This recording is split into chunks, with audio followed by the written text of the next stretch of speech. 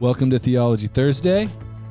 I want the record to show I did not say okay in an aggressive way. Isaac's got another sponsorship attempt. You want to let the people know what you're drinking and why you like we have it a so very much? special guest today, but before we get to him, we've talked about his love for Zevias before. But what he doesn't know about this, man. This is Zevia Kids. Okay. Zevia Kids. This is how you get the next gen flavors, because otherwise they're just boring, like cherry or lemonade. But with Zevia Kids, you get the hybrid strawberry lemonade. Strawberry. If you're seeking sponsorships, you should do a better job of showing the front of the label to the camera. That's good. Strawberry lemonade. You got a second flavor back there. Is that for halfway through the interview? Do you want this one? This This is Donald Duck Orange Cream. I mean, Zevia. I'll drink it, but look, were you planning on drinking both of them? No, you can have it. Okay. I talked a lot of smack about stevia last week, but now that I want him to It's sponsor Zevia. me. Stevia is the artificial sweetener. Totally. No, that's Okay. that's what I was talking smack Okay. about. I haven't tried Zevia. I just let the record show I stuck up for Zevia, man. Hey, if you'll sponsor me, I'll change my feelings about your sweetener in a heartbeat. I can be bought, and I'm not expensive when it comes Now, the guest we have on today loves this so That's much true. so that He my claims- daughter used Oh. her own money to buy a 6-pack of Zevias, and she split them, and she gave me 3, and then she said the other 3 are for our Dan guest today. Kimball. That's amazing. And I'm assuming she learned about his love for Zevia while watching Theology Thursday. yes, from the weeks before. Yeah. She's probably our only consistent watcher who's under the age of 10, and we love having her here. Hey, hello everybody. We got a bunch of people in the chat already talking. So good to see you guys. As people are already talking about, we have Dan Kimball. We're going to bring him on in just 1 minute. Yeah, we're giving him fake applause already. That applause is meant to symbolize the applause of everyone in their homes. Yeah, absolutely. So as we said last week, Dan Kimball came out with a book this year called How Not to Read the Bible. It is absolutely incredible. I read it. I love it. It's we'll wait till we bring Dan on so I can butter his bread with him here. But what we're going to be doing is launching a series where we kind of go through the various subjects tackled by this book. And there are some of the most important, significant questions for Christians and non-Christians to be wrestling with in the modern world. So really thrilled to be starting the series. And Dan agreed to join us to open the series by answering some questions about the book and his thought process behind it. Steve Gold in the chat. Wow. We got a lot of people in the chat today. Yeah. Steve Gold in particular, though, it's a big deal. That's a big deal, all the way from Bakersfield, California. All right, cool. Should we bring in our guest? Bring him in. Ladies and gentlemen, the one and only pastor, author, apologist, friend of the church, Ninja, Dan Kimball, everybody. Hey, give another round of fake applause, Kevin. There we go. I don't know if you can hear the applause, Dan, but that's for you. Yes, I can hear it. So I was starting to talk about how much I love the book, but I wanted to make sure that you were here to awkwardly react to me talking about how much I love it. I am a Bible guy. I love the Bible. We talk a lot on the show about how we don't want to sanitize the Bible or pretend it's not weird. And so when I started reading your book, within just a few pages, I was like, the combination of accessibility, just in terms of the casual voice that you write it with. It has tons of visuals, very easy to read, but truly seminary level depth is pretty unbelievable. Your stuff on the law, on the Bible and science, and a bunch of other stuff. You're dealing with stuff that is incredibly complex, some of the most complex stuff we have to deal with when it comes to biblical interpretation, but it's in a way that anybody could read it and understand it. So hats off to you. I think I'm going to be giving this book away and recommending it to people for years to come. So first of all, just love it. Excellent job. That's not fake. That's not fake flattery either. That's not That's fake. what he told me privately. I did. He was like, "This is the book, man, that I'm going to give to." That can looks like Does it super look even tiny. smaller when I just hold looks it? like Show me, Kevin. People need to see me drink this Yeah. can. So. That's orange cream. Orange Hey, creams. do you see what I have here? Oh man, the cola In Zevia. fact, I even have 2. Yeah, There's root beer. you can't be over. The likelihood of us being sponsored just went through the roof when Dan Kimball showed the Zevia. Well, here we go. There we go. All right.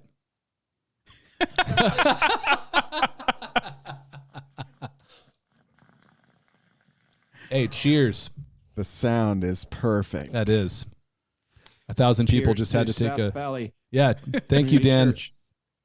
Thank you for being here. So again, I really mean it when I say I think this is a book that for years and years I'm going to be recommending and buying for people. So before we talk about kind of the book and your thought process behind it, I know that your background and kind of how and when you came to faith in Jesus informs your view of the church and Christianity and the Bible quite a bit. So if you don't mind, could you share just a little bit about how you went from, agnostic punk rocker to apologist, doctorate holding theologian, pastor, etc.? Yeah. I was, all right. The quick version is I think God works in, he sees people that are seeking him out, and he drew me into wanting to know more about him as soon as one day, when I was in college, I had a question about do all paths lead to God? It was kind of one of these sort of moments when you are wondering about Christianity and if it was valid or not. And I didn't grow up in it. I grew up in Paramus, New Jersey, suburb of New York City, very close. You could see New York City from one of the streets right near my house. And my parents were, I would say, like we were deists. We believed in probably like there's God, but not much more than that. I wasn't atheist or anything. But it was in the college years when I started questioning Christianity, because I saw Christians and I was reading some of their literature that they're passing out on campus, and I began wondering, is this valid? A particular tract that actually I read about in the World Religions book was something that set me off, the World Religion section, set me off on wondering, do Christians really claim that they're the only world faith, and the only way to God, and how crazy that sounds? And it just got me exploring things more and more. I had no one trying to witness to me. My parents weren't saying anything. And that's why I really do think it was God drawing me to him, his spirit moving, because I was saying, is this stuff real? Is there God? And I was just an earnest seeker, to use that word. And but this is what I remember. And this is it was a very important moment that probably none of my friends can even recall, but it was a big moment which in its way set a trajectory for the rest of my life, and is kind of part of the origin of this book and many other things I do, was that as I was beginning to search out Christianity in my college years, and I bought a Bible, I was starting to buy a couple of books to wondering, I remember bought one about world religions and one about, how do you know where the Bible came from? And I walked into my house and my friends were there, and it got really quiet. And I remember they were you could tell they were talking about me. Oh, wow. And I'm like, what's going on? And they're like, we're kind of worried about you. And I'm like, what? And we got into this talk that was sort of like an intervention, but it wasn't planned. And it was kind of like, we're worried that we see you with this Bible and you're starting to read these Christian books, and we're worried that you're going to be joining a cult. Yeah. Because when you think of Christianity from the outside, it's often thought of I think more and more, especially evangelical in the good meaning of the word, Christianity is going to be seen more and more like a cult in our culture. I just think it's going to happen because people don't, we're really beyond what people know about Christianity and the church and the story, and it sounds very, very cult-like if you're really examining it from the outside. But it's not a cult because we can question everything. There's no sense of we're totally not a cult by the definition of a cult. But back to that, they were saying you're going to lose your creativity. You can't be thinking for yourself. And these type of things really stuck in my mind because I'm like, well, how do I know they're not true? How do I know they're not right? Is Christianity simply a product of growing up in, at that time, it was suburban Colorado when I was going to school? Do people just adopt their parents' beliefs? Is it just the predominant religious faith of America and the suburbs overall? So we just kind of adopt it. And that really haunted me. And that is what got me, from that moment on, I'm always like, how do I know this is true? I never forget looking in from the outside at church and Christianity to see, is it a cult? How do I know my friends weren't right? And, that's kind of which got me into faith, kept studying, ended up going to London, England, playing in a punk and rockabilly band over there. And an 82-year-old pastor, long story, but, took me under his wing that I happened to meet there because I was still searching, learned about God's grace, the gospel, put my faith in him, came back to the States, got involved in a church because I wanted to keep learning, and eventually went on staff, went to seminary, Western Seminary, where I'm on staff now, and Isaac's teaching as well. And that kind of led thematically to this particular book with the questions from the outside. That's great. And it's for people who are interested in that, you detail that story in greater depth in your book, Adventures in Churchland. Is that right? Yeah. Yes, I do. Yeah. It's Adventures in Churchland. It came out a couple of years ago, and it's more of a memoirish type of book, but also addressing the issue of what is church, what is, is Christianity a fundamentalist, and those kind of things. So if you want to hear more on what Dan just talked about, plus a bunch of super funny stories, in my opinion, I recommend that book too. Yeah, Dan and I both have been told by people that if we're going to be involved in ministry, that we needed to have a haircut. That's true. We both share that. That's true. And people were telling the truth to you Isaac, and lying to them. What was it, 10 years ago we met? I don't know what it was. Yeah. I lost all track Isaac, of time. Serving over at youth ministry over at your church, and you're doing the young adult ministry that was meeting across the street in what I think now is a bank or was a bank or the library, that first one. Yeah. And then we met there, and I'm like, who is this guy? And you're not only like a musician, you had a cool look about you, but man, you were wicked smart. And I just remember like, who is this young guy that's like wicked smart and culturally understanding and a church leader?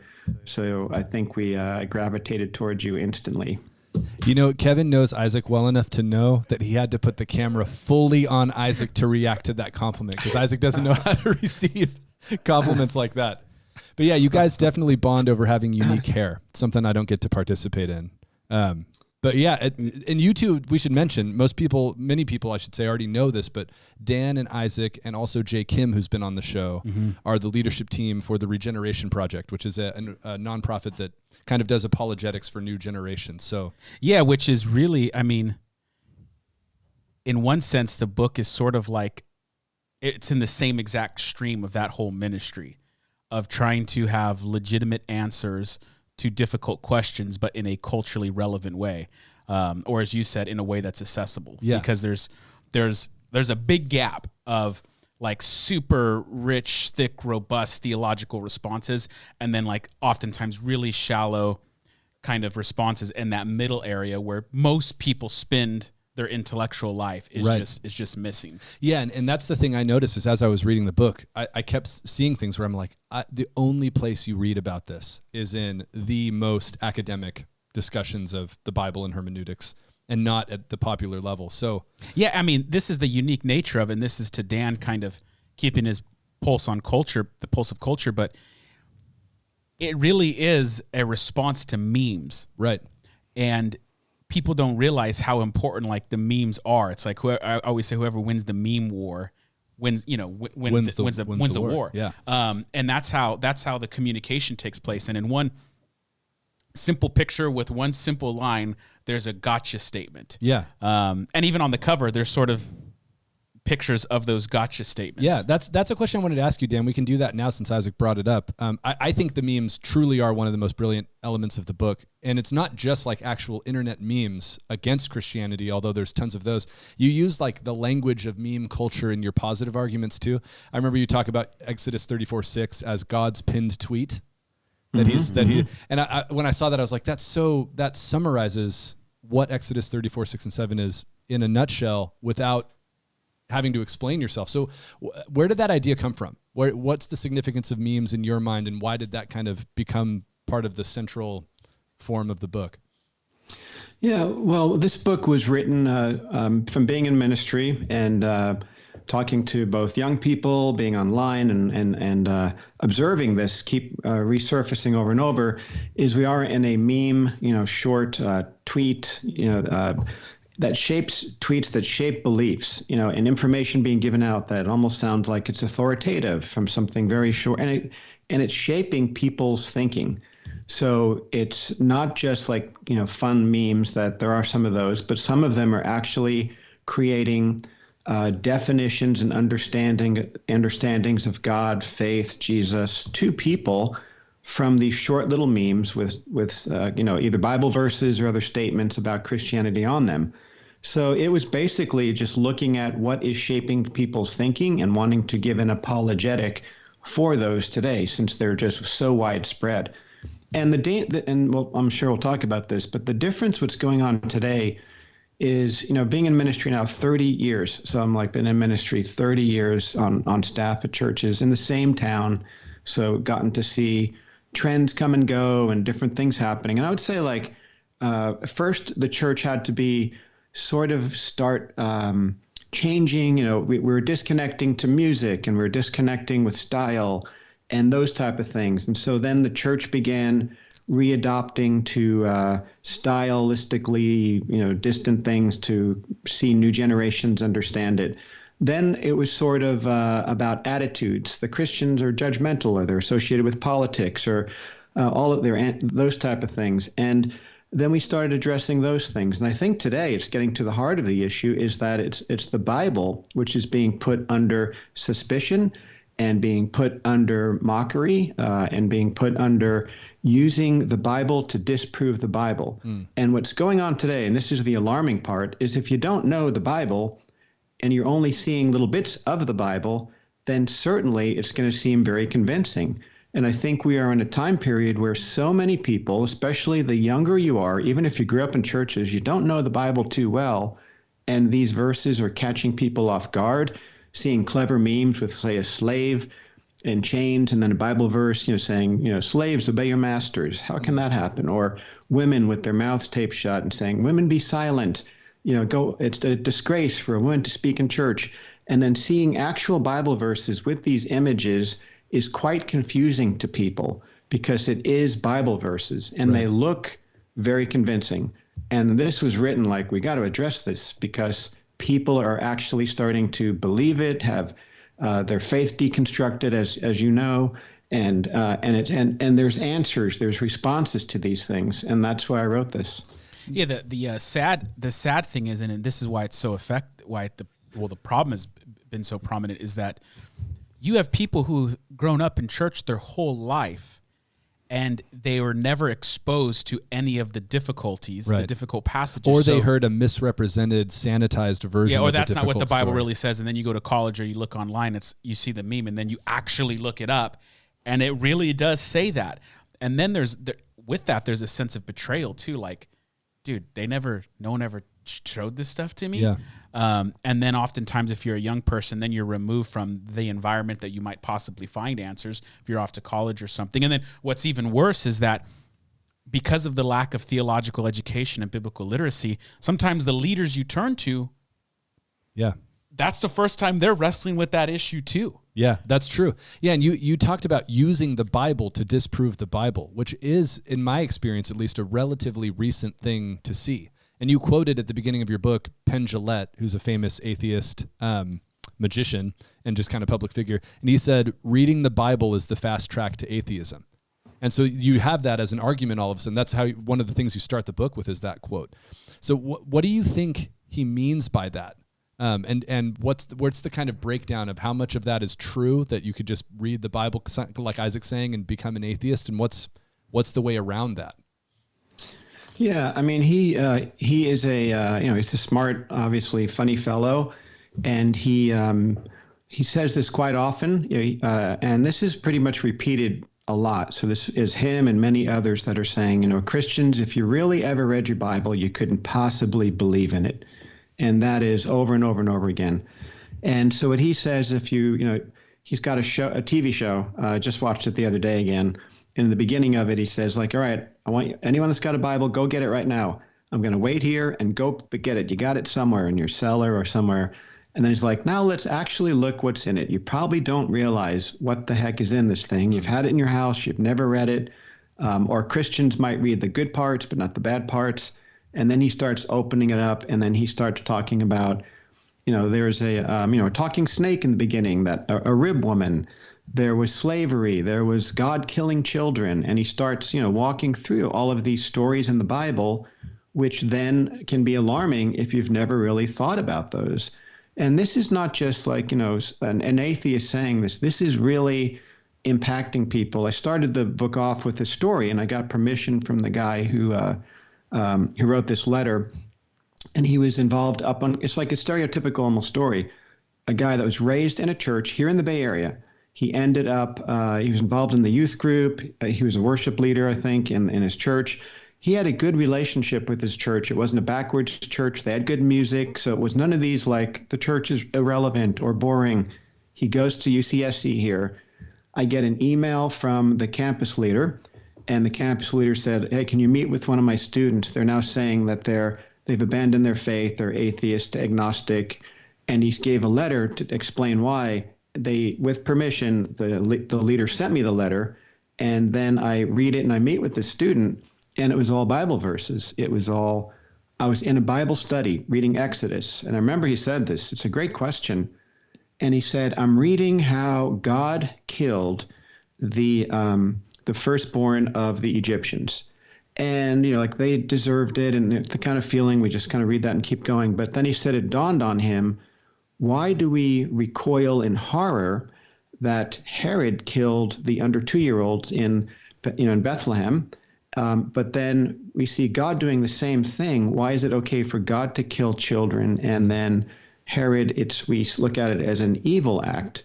And then he started looking at verses, and he was listing them about slavery, a father selling his daughter into slavery, all of these different things. And then he said he typed online, and he found a website called evilbible.com.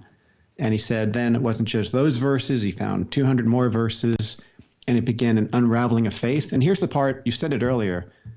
He went to his mom and dad, and he said he asked them questions, and they didn't really have answers. It was kind of like, "Oh, that's in there. Somebody must know," and he's like, "Huh?" Because here's your authority figures, your parents. Yeah, you inherited and this they weren't able belief to from even them. explain it, or they didn't seem too bothered by it. It's kind of like, I accept it and then go on. Then he talked to, I think it was his youth leader, and he said, "Well, in heaven, we'll find the answers." And he said he wasn't intellectually satisfied with the shallowness of the answers he was getting from the key authority figures in his life. And then he realized, I love them. They're great. I had a great church experience, but I can't believe in this faith anymore. And that's the kind of story, when you start hearing deconstruction stories, you hear the same thing over and over again. And it's kind of amazing, especially if you're a worship leader or something, that you're in church for a while and you've never questioned this stuff. Like some of it, I always wonder, is there more going on behind these deconstruction stories than just this? But especially if you're an older person and you're maybe serving in church or whatever. But I do think it's valid, and it's kind of undermining people's faith and confidence in the Bible, and that's what's going on. So it's not just like theoretical comedians that are bringing this stuff up. Right. It's affecting real young people's lives because they're not prepared to address or when they see these verses, it just really catches them off guard.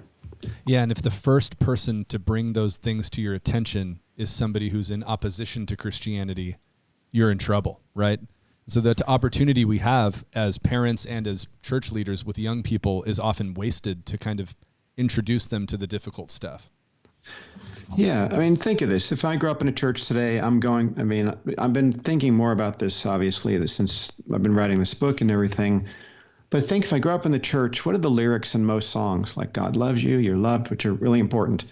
You loved you, he died for you, you're saved, he loves you, you love you, you love you, we thank you for the cross, we love you, he loves you, he loves you. Chains are breaking left and right. It's like, break the chain. And then all of a sudden, like slavery, God was into slavery. God ordered the killing of these children.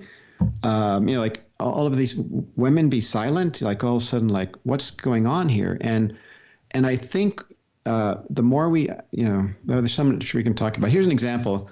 When I spoke at your church, I showed this book cover, but this is kind of an example of it. Oh yeah. Awkward Moments, Children's Bible, and on the back of this book, this was I believe a former youth pastor, if I recall this correct, because I talked to him once, we emailed once, I should say. He says, our goal for this book is to get people to really read their Bibles and think for themselves. And then what he says is most people were raised in the faith by their family. Young kids learned a few Bible stories taken out of context, accepted them without rejection. And then he goes on to 55% of Christians can't even name the 4 Gospels. And he says there, so what he does is he takes Bible verses like the one about Noah and the ark. And if you can see this on the video, for those that are watching this by video, lift it up a tiny bit higher. There it's kind of humorous. It's a cartoon of Noah on the ark, and then you look at the water, and there's all these dead All the bodies dead floating. bodies. Oof. So, like, But what drawn he in a does, it's whimsical called- children's he does it like a style. children's book, and then I mean it's done really well. I mean, it's like what I'm fighting against with this book, but it's I understand it, and but that's what he's trying to say. Most people don't know their Bibles. You start seeing these things, and it's confusing people. And if you really read it, you can't possibly believe it. It's interesting because what he's telling people what he's saying he wants people to do is actually the same thing that you would say you want people to do. It's like actually read the Bible and take it seriously. But you Yes, believe yeah. that if you do that all the way, then you'll recognize that it's valid and believable. And that's one of my favorite things about your book is that even though it's kind of at its core an apologetics book primarily for the Bible, your answers, it's kind of like you're doing a judo move on the critique, because the critique is, you use the Bible to disprove the Bible, or hey, if you just read the Bible, then you'll become an atheist. But your answers are not kind of abstract and philosophical. They're almost all from within the Bible. So you're saying if you just dig deeper and see how this fits within the whole kind of broader story of Scripture, then you'll actually find that it's reasonable. It's not as crazy as it sounds. Was that kind of like having your answers come from the story of Scripture and from within the Bible itself? Was that a conscious choice from the beginning, or did that just sort of shake out as you were going? Yeah, I mean, I think it's just trying to teach. That's why the first section of this book is basically on how not to read the Bible, because I do think many Christians and many churches, we have mainly focused on the positive stories and the positive verses, which we want to do, and they're all there, and then we can bring them up. And then quite often, as you know, Christians and churches will take verses and use them out of context in happy ways, and they don't necessarily apply to us today, or the principles that we cling on to as promises for sure for ourselves, and they were never meant to be promises.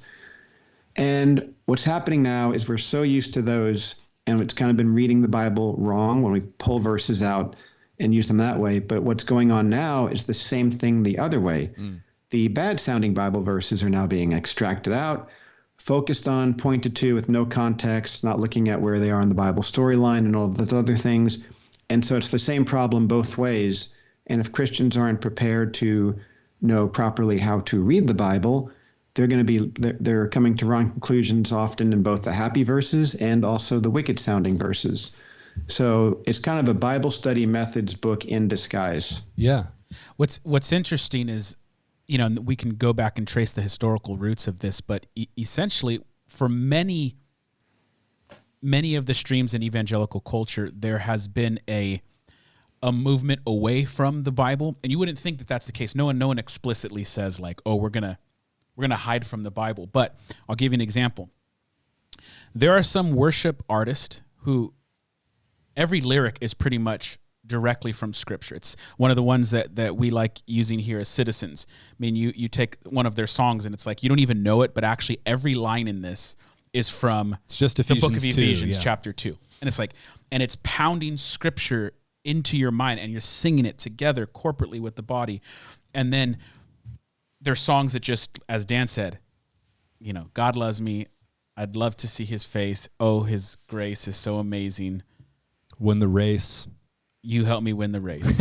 Yeah. It's, But then we do that with sermon series too, Right. where sermon series are basically loosely connected principles that you kind of dug up from Scripture. And there, again, if don't hear me hating too much, there's a time and a place for those types of there's a time and a place for a cotton candy worship song. But the way I always explain is it's what's your diet. Right. So you can have in your Sunday service a cotton candy worship song, a sermon series that's pretty much just encouraging and it's go get them. But you have to treat that like dessert. It can't be the main portion of your diet. And so when you you can grow up in church and have all these sermon series and all these worship songs, as Dan said, just talk about how God is love. And you're divorced from the Bible. And Christians are people, we used to be called people of the book. Are we people of the book?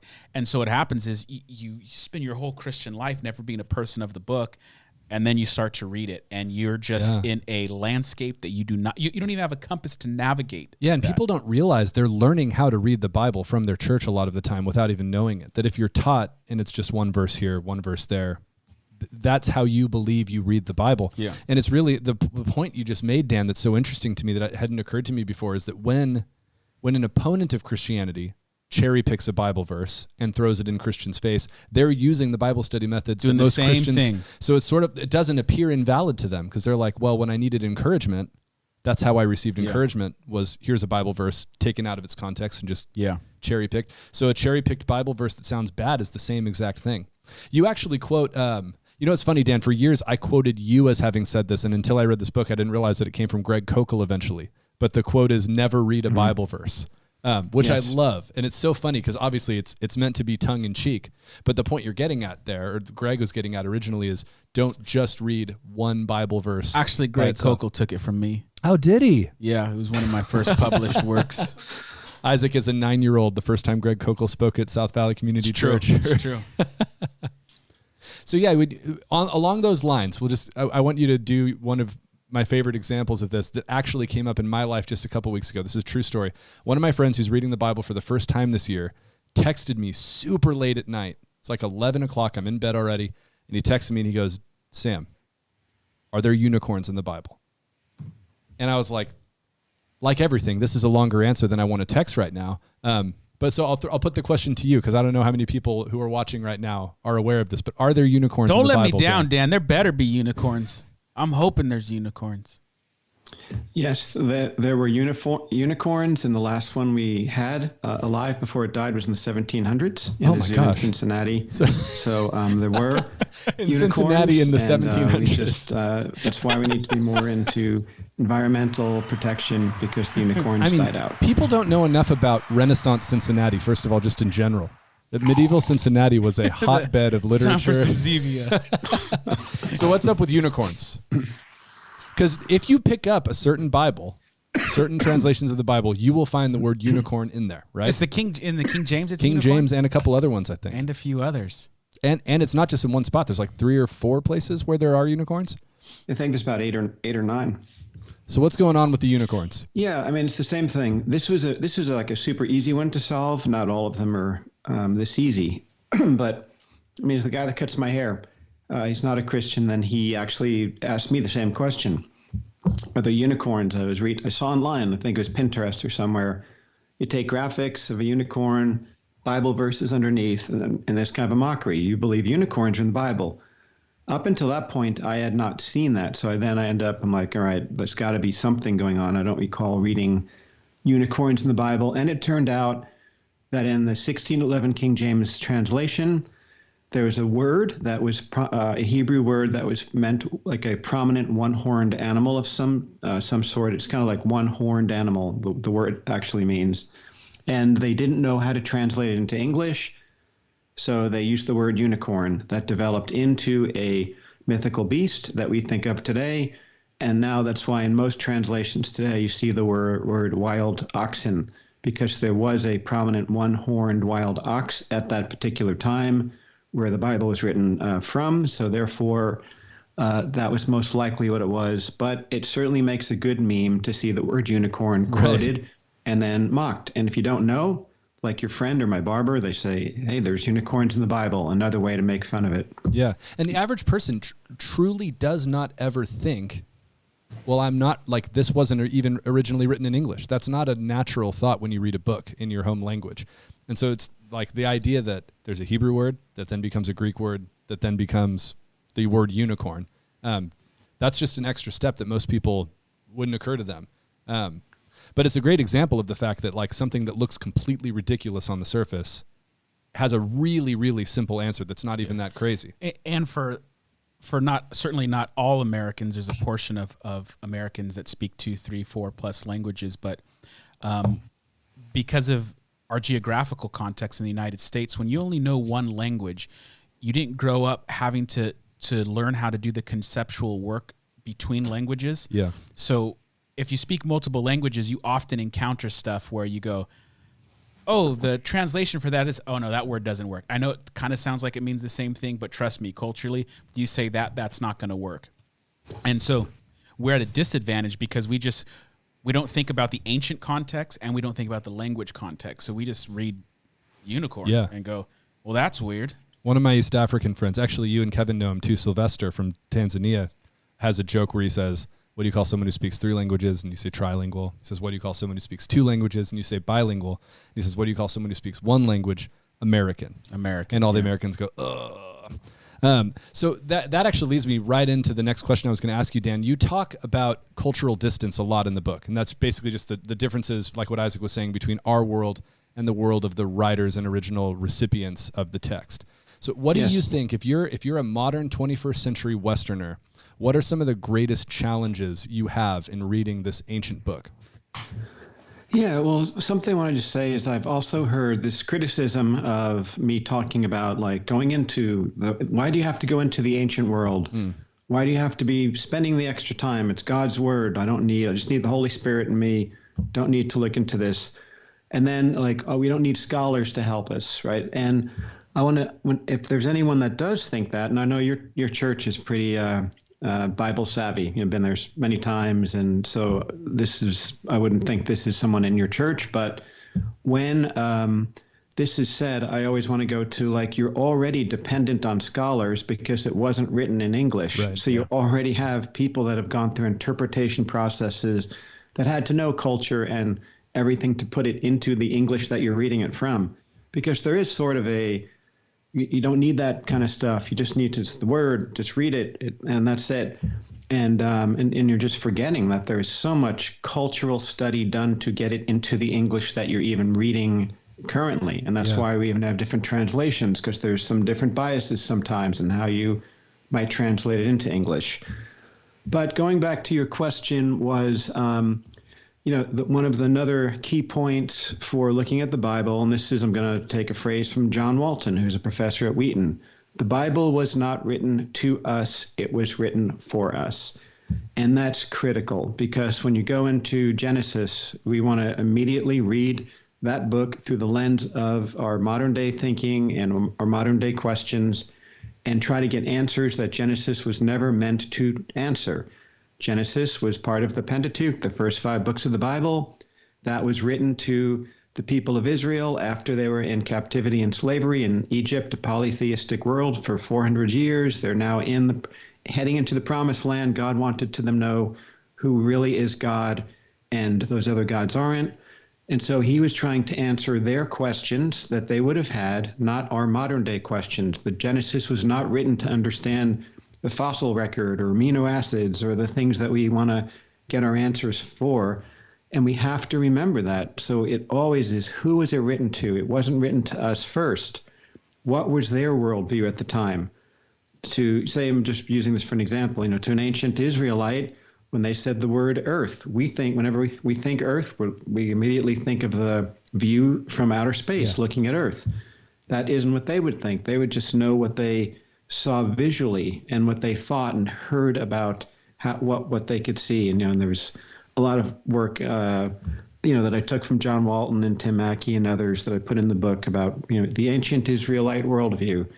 When you're reading a book of Romans, who is it written to? It wasn't written to us. It was written to the Romans in their world. Who is Revelation written to? It wasn't written to us. It was written to 7 churches that were starting to experience persecution, in Turkey, modern day Turkey and other places, and they were in a world. And in order to best understand the scriptures, we have to go into that world.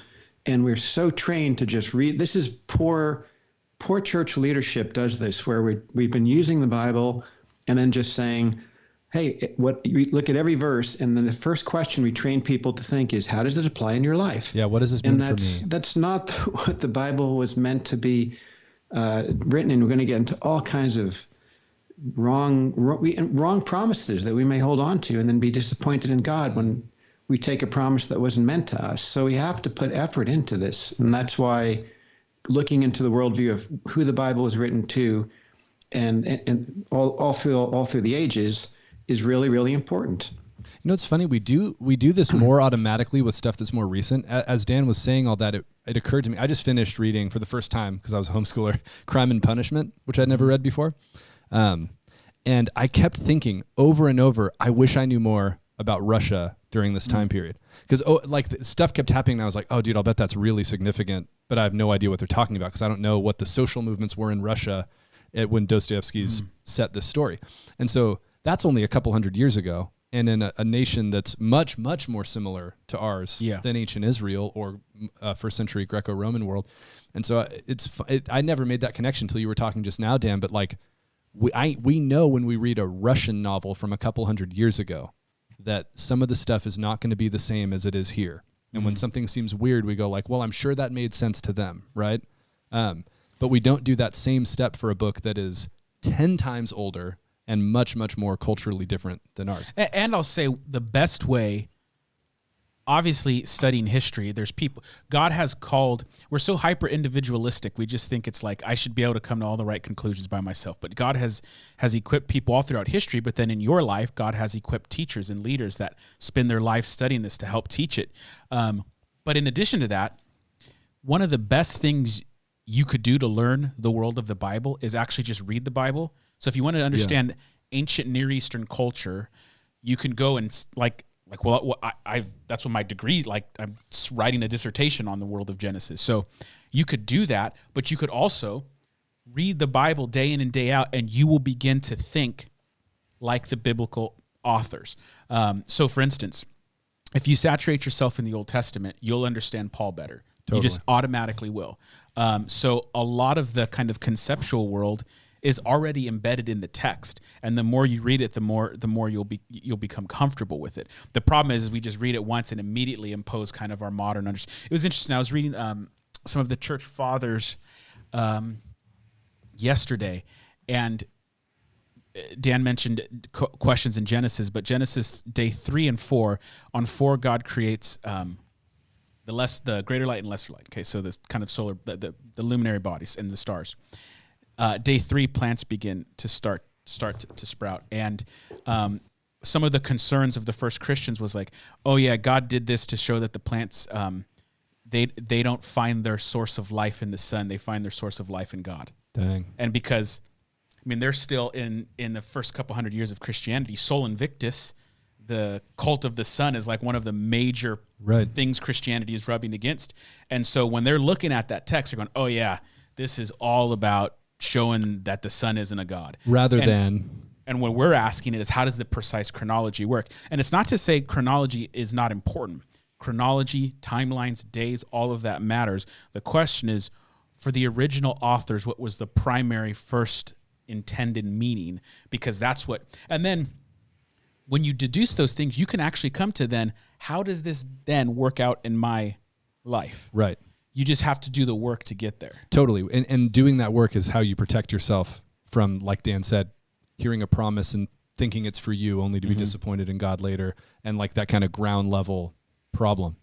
Yeah, and you talk about a lot of that stuff with Genesis 1 and 2 and the kind of creation story and the sorts of questions that would have been asked. And it leads me into a kind of a sub-question of the last question I asked you, Dan, which is, what are the kind of guardrails or rules of thumb for knowing when am I reading something that kind of like is culturally controlled and I need to really, know that this isn't for me because it's for a different time and place, and knowing when something is kind of like transcendent, applies to any time and any culture? How do you kind of, I know it's a long answer, but what's your kind of quick tips for that? Yeah, the quick tips, and actually I printed it out, was I do believe every Christian needs to, this chart's in there for those that are watching on video. It's like a simple Bible timeline, right? Yeah.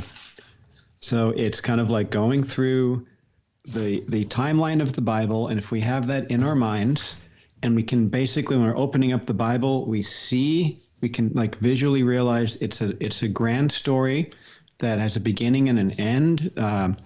And we want to look at, whenever we're looking at part of the story, where in the storyline are we reading from? And then we can start making sense of like, okay, so maybe this was applying specifically to the Israelites in Babylonian captivity and is not God speaking us for today. Or we look in the Leviticus laws. and I have whole sections that you'll be going through and discussing this, but you'll see very strange things in Leviticus and these dietary laws and all of these, don't eat shrimp or don't eat shellfish and don't touch the skin of a dead pig, don't eat ham, don't eat pork, like all of these things. So today, can we do that? And then you have to look through get the timeline. You'll realize those type of things are not what the New Testament onward, for those that have faith in Jesus, that we need to be practicing. And we have to put the effort in to see which passes through. But then Levitical laws, it also says don't murder.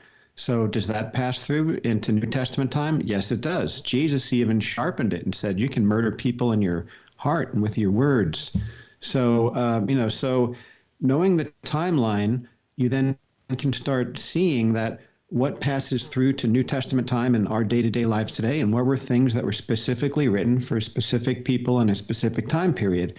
However, these are, I think I have a lot of memes in that section of the book that, talks about all of these crazy sounding laws. And I just saw, some celebrity, I just saw this like 2 days ago, quoting like, you Christian hypocrites, you eat shrimp, don't you?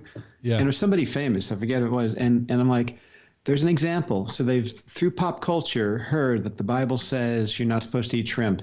And then they're using it against contemporary Christians to say you're hypocritical if you're eating shrimp. They don't know the Bible storyline. They're not applying anything. So they're basically doing a meme. They've seen it. Now they're coming across authoritative saying Christians shouldn't eat shrimp. And then most Christians go, I guess maybe they're right, or if they're not recognizing these stories.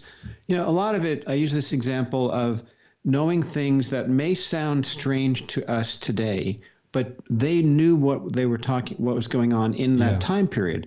There are things that we still don't understand fully, but they would have when God was communicating to them in that time. And there's laws that were put in place in the United States at some point. And I use the one example, and these are still on the law books. I found these examples of strange laws that are still never been removed from contemporary law books in geographic areas in the United States.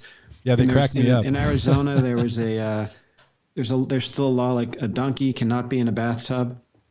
It's illegal to put a donkey in a bathtub. Like, what a strange thing. Wasn't there one that was like, you can't put a ice cream cone in your back pocket or something? Yeah, your back pocket, right. And those were preventing horse theft because some people were doing that at the time.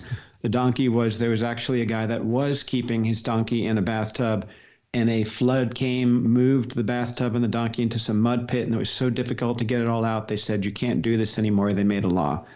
So to them, they understood it. Today, it sounds bizarre. That's a lot like the Bible. Most of these all had intention and purpose that would have made sense to the original people, but today we look at it and it sounds so bizarre, and understandably bizarre because they are very strange, but they made sense to the original people. So it's just poor usage of Bible understanding when people pull out these verses and try to like slap them on Christians today. Look at you stupid people, can't believe this. Many of these things weren't meant for today. And that's putting in Bible study methods, effort. And you asked me at the beginning, what's the best thing to do? Know the Bible storyline, and you'll naturally start thinking like this. Yeah, 100%. Yeah, you talk in the book about that really famous, it's a viral clip from The West Wing, where the President Bartlett, it's a show that I loved. President Bartlett comes out, and there's a Christian woman, like some kind of Christian lobbyist or something, who starts throwing every single one of those Old Testament, or rather, she's kind of like a moralistic, sort of presented as a puritanical type of figure. And President Bartlett starts throwing all of these Old Testament laws at her and talking about, like, hey, here's how old my daughter is. If I sell her into slavery, what's a good price for me to ask for her? And that got shared. Like, do you remember when that was getting shared like crazy on Facebook? And the point you just made that's so important for Christians to realize is when people do that, they are just revealing what is essentially a literary ignorance, that you don't understand how this book works. There's just part of me that goes, do you not think that all of the PhD Bible scholars in the world have thought about? Never thought about that. It never occurred to them to think about shrimp. And it shows you something of a sickness in our culture that's so widespread right now is we get this much of information on any given topic, this much on an incredibly complicated topic, and we arrogantly post a gotcha thing as if because we looked at something for 3 minutes. And that's not just in the biblical world. I mean, it's just like of our culture right now. And it's like, dude, we can be so arrogant to do 3 minutes of work and think that we're going to like punk billions of Christians throughout. I never thought about that. Oh my gosh. Yeah. The saddest thing, though, is to kind of come full circle is that we have people who are growing up in church who really, I've never thought about that because they haven't been exposed. There was a, Dan, you may remember this. It's probably like 5 years now, maybe more, 10 years. Barna did a question for evangelical church-going Christians who said they attend church regularly, and they asked them to put Abraham, Moses, David, Jesus in chronological order. Now, chat, if you don't know this, don't feel bad. It just means you got work to do. But and this gets to your point of knowing the storyline of the Bible. Put Abraham, Moses, David, Jesus in chronological order. And it was something, I mean, it's been so long, I don't remember, but it was tiny like percentage. The vast majority of Christians couldn't do that. And to Dan's point, that's not like an arbitrary, do you know this random Bible trivia? Understanding the sequence of events in the Bible is how old Melchizedek was is random Bible trivia. Dan, do you know that? Sam, do you know that? 69 years. You're thinking of Methuselah, I think. Sorry, I meant Methuselah. Melchizedek. I messed up. Melchizedek had we don't know nothing about that guy. Yeah. Methuselah. I sorry. thought. I know because me and Dan think it's the same wavelength. Is that correct? I think so. I think it's just. I know it's just under 1,000. The Melchizedek. What's his name? Bird. Oh my gosh, Australian scholar Michael Bird always says, "Sweet mother of Melchizedek." Yeah, he does. So that's random Bible trivia. But when you're talking about the narrative of Scripture, that stuff's essential. Like Abraham is told to leave your family behind. That's a command in Scripture. Yeah. That's probably not a command for you. Yeah. And it's not a command that would have made sense for God to give to David, right? So that stuff really, really matters. What you just said, Isaac, a minute ago about the kind of like 3 seconds of study and then you feel like you know enough to punk somebody. Dan, you've spent all this time thinking about memes. This is something that has disturbed me for a long time, which is I don't know how Christians can respond using like this format of discussion. Because it seems like the answers that Christians have, the valid answers, require more explanation than a meme can give. So what do you advise people who are like seeing their friends or family members posting memes, about shrimp or whatever kind of ridiculous things that require a lengthy answer? How do you suggest they engage with people when it's just this kind of currency of super snappy, quick communication? Yeah, I mean, when my barber asked me that question, I didn't have an answer because I had not yet seen the unicorns in the Bible memes. And so I'm like, all right, I got to go find out. Like I had confidence there was an answer. And then I went and researched it, found out there was an answer, and then I could get back to him next time I got my hair cut and said, okay, here's what it was. So I just think it means the Christian, you can't just like go throw up another meme and try to answer it with another meme type of a thing. We do need to be thoughtful, understanding that these, I don't blame people for seeing the memes and getting confused, but it's just this whole sense of like we respond with our feelings, not the facts, right? That's kind of this whole world that we're in today. Yeah. We emotionally respond to something and we're not really looking at the facts behind it. You mentioned that word, the story of the president, Bartlett in that West Wing. What was really ironic about it was he was challenging the credentials of the speaker. She was a radio host. And, do you have a PhD? And she's like, in English literature. He's like, oh, not in theology. And she's like, no. And then he starts with great authority, just like he is a professor in theology, right, quoting Bible verses. So it was kind of like a backwards. Yeah. And he's an economist, if I remember. Yeah, but he does it. I mean, that's the same thing. If I was just watching that West Wing clip, I would be like, holy smokes, I didn't know that stuff was in the Bible. Yeah.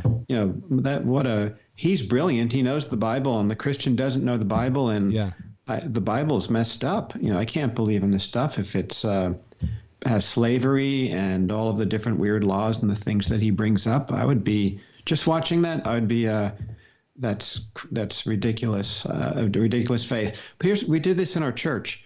We actually, I don't know, 7 years ago or something like that, at the end of a sermon, I forget what the series was on, but we actually showed that whole clip from beginning to end, put it up in our church, played the whole thing, and then said, okay, how the heck do we answer that? And then I'm like, come back next week. And so then we waited a week. You can just feel the whole thing like, And then the next week we played it again.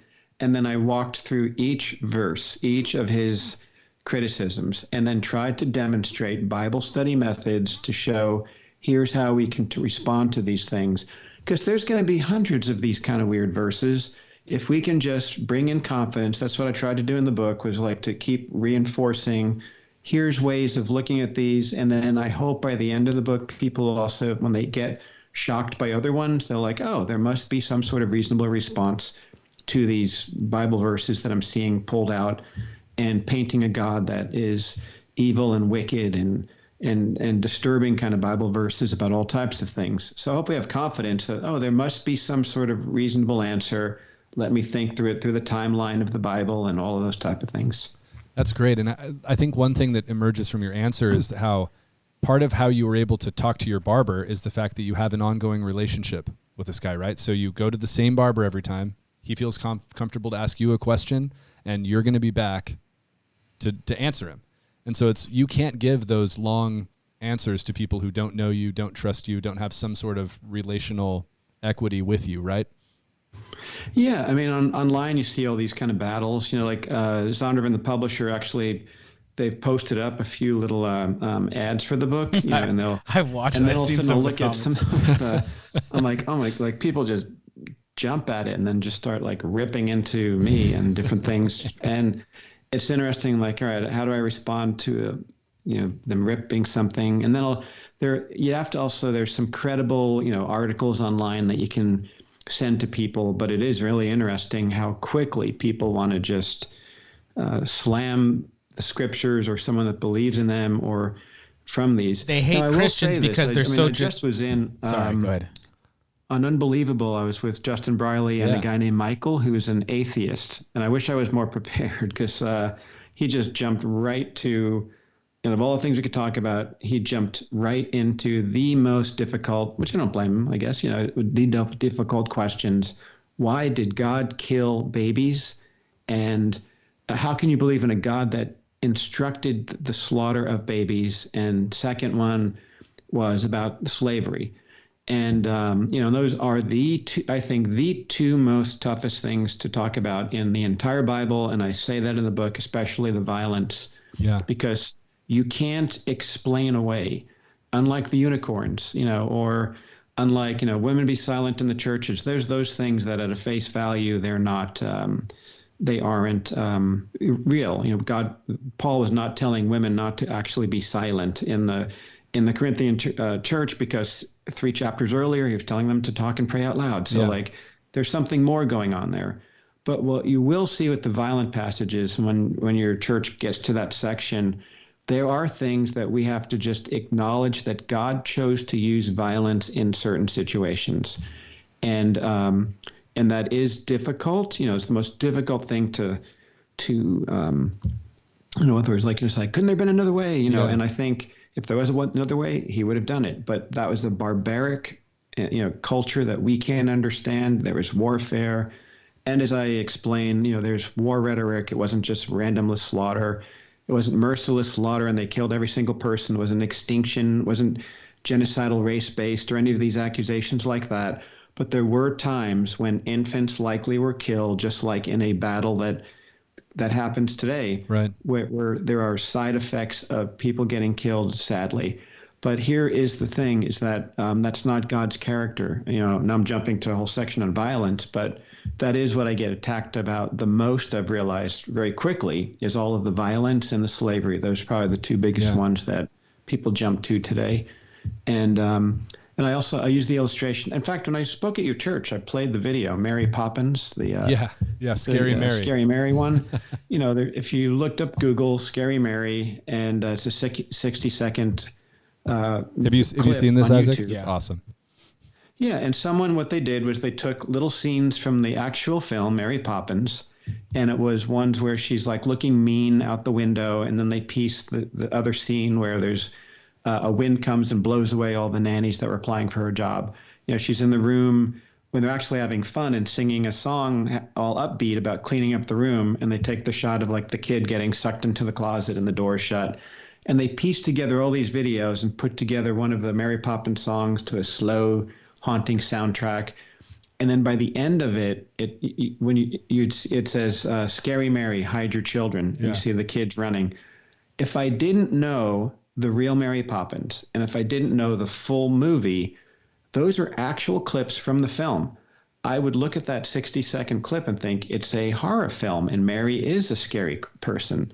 And that's what's happening with the criticism of the violent stories, is that we're pulling out some of the times when God did use violence. The cross is violent. I mean, you can't get around that there was violence. So there's no explaining that part away. But what you don't see, it's not random, kill everybody. It's like this, it was used at times, and even the cross itself, the crux of our faith, was an act of violence that occurred. But it's not the way it's been characterized by a lot of the neo-atheists and making God like this monster who's using it all the time, and absolutely not. But those are the two things that are probably the most difficult, is the violence and some of the slavery verses. When you have one of the most like disarming things in the entire book, there's so much humility and honesty to it, is when you start the section on violence in the Old Testament, you say, this is the hardest thing to deal with, and I would much prefer to not write a chapter about this, but it belongs in the book, so I got to. And I think that was so like honest of you and so disarming to the person who feels that way. You know what I mean? That they're going like, oh, he's acknowledging that this is not just it's easy, and if you just roll up your sleeves and read it, it's actually not that hard to understand. But you right out of the gate say, this is difficult. And I think that's a good lesson for every Christian here who talks to their friends and family about this. It's important that people know that that this is hard, that some of the stuff's hard to stomach and hard to believe, and that you're doing the work to understand it, and it's not as crazy as it seems, but we're not going to pretend like it's easy, right? No, right. I mean, most of the others I don't want to say explain them away, but you can have just, there's reasons. The violence and the slavery, certain slavery verses are the most difficult ones. But like you said, that you talked about God's tweet that I mentioned earlier, the saying, the most commonly, the common verse that God used describing himself, which is totally true, compassionate, loving, forgiving, God. And that's who he is. And when you see the full Bible storyline, you see that is who God is. And then I trust a God that at times had to use violence in a calculated way to accomplish things. And I will trust that he knows what he's doing, and I worship him, even though there was deaths involved. And our Savior, was through a death. Yeah. And, and here's what's going on, though. This is madness, because what goes on today with this is that we're seeing, there's certain types of Christians that'll just say, oh, well, God used violence. He can do whatever he wants, and good for that. And I understand that. And that is what I would believe. God can do whatever he wants.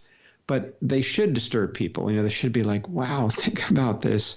And so there's kind of like the callous, God can do everything you want, the heck with what people think, which again, I believe God can do it whatever he wants.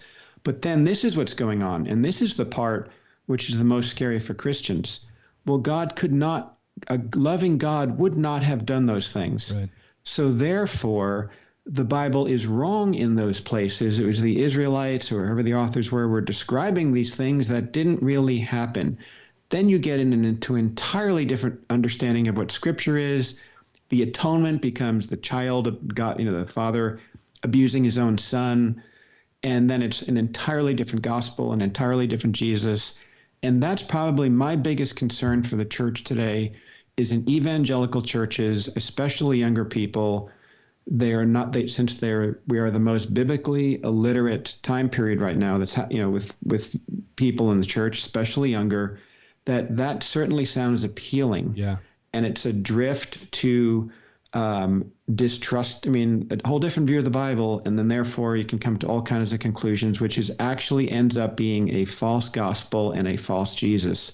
And that's why this is serious. And that is why I put the violence chapter in, because we got to just look at that. That's why I hope, the next 6 weeks with your church going through the book, I do hope for parents and grandparents and for all ages, but they will be reading this and looking at this because these are the questions that are happening today. These, even if it's not on memes, how people are looking at the Bible affects everything. All of the sexuality and gender questions is actually a how do you interpret the Bible question. Yeah. Most of the interpretations that are being used, they're ignoring the Bible storyline. It's just they're doing the same. They're guilty of the same thing of not doing their Bible storyline homework. And if you don't know the Bible, then it's easy to feel that's convincing. I'm going to go in this direction. And, I'm all for it. That's why I love your church, because you do this and you teach this normally. You have Theology Thursdays, and that's why, to me, you're a model of what churches should be doing all the time. I just heard from, I think I'm starting to wake up from the Zevia. But I just heard of a church who the pastor said something, I heard the secondhand from a staff person, but they said something like, they don't want to use too much Bible on Sundays because they don't want, people that aren't Christians or to lose younger people. And to me, that's like insane madness. It should be the absolute opposite. And I am 100% convinced that the more we actually teach Bible, it is going to be of interest to both Christian and non-Christians. The more we actually up the level of intelligence in the way we're teaching about it, I think that's going to up the level of respect and from non-Christians. To do the reverse, it's like whacked. So I can't, that's why we're entering a time period where we have to be teaching this all the more in our churches. So that's why I just hope this book will be helpful and stimulating conversation, hitting kind of the spicy topics of slavery and science and anti-women and all those things. Yeah, well, we could not agree with you more, and that's why we're doing the series. Why we're recommending the book to everybody on here. Grab it, and we could easily talk to you for hours more. We're already past time, believe it or not. That flew by. So Dan, thank you so much. We so appreciate all of the work that you're doing, all of those cultural movements that you talked about at the beginning. You probably thought this too, Isaac, but all those cultural movements Dan talked about at the beginning of the interview, you've been on the forefront of all of them, thinking through the implications for the church, writing books, teaching, and helping Christians reason their way through cultural movements. So you are a gift to South Valley, but also to the church with a capital C, and we so appreciate you. And you're a gift to me because I love hanging out with you guys, and you inspire me, and it's great to know we're in it together. So that's, I'm glad there's churches like you, and may that be multiplied out there. Yeah, amen. Anything else, Isaac, before we let people go? Kevin, hit the jingle. Yeah, hit the jingle. Thanks for being here, guys. Stick around for the rest of the series. Oh, that's not the jingle. There it is. Thanks so much, Kevin. Thanks so much for joining us. Night, everybody.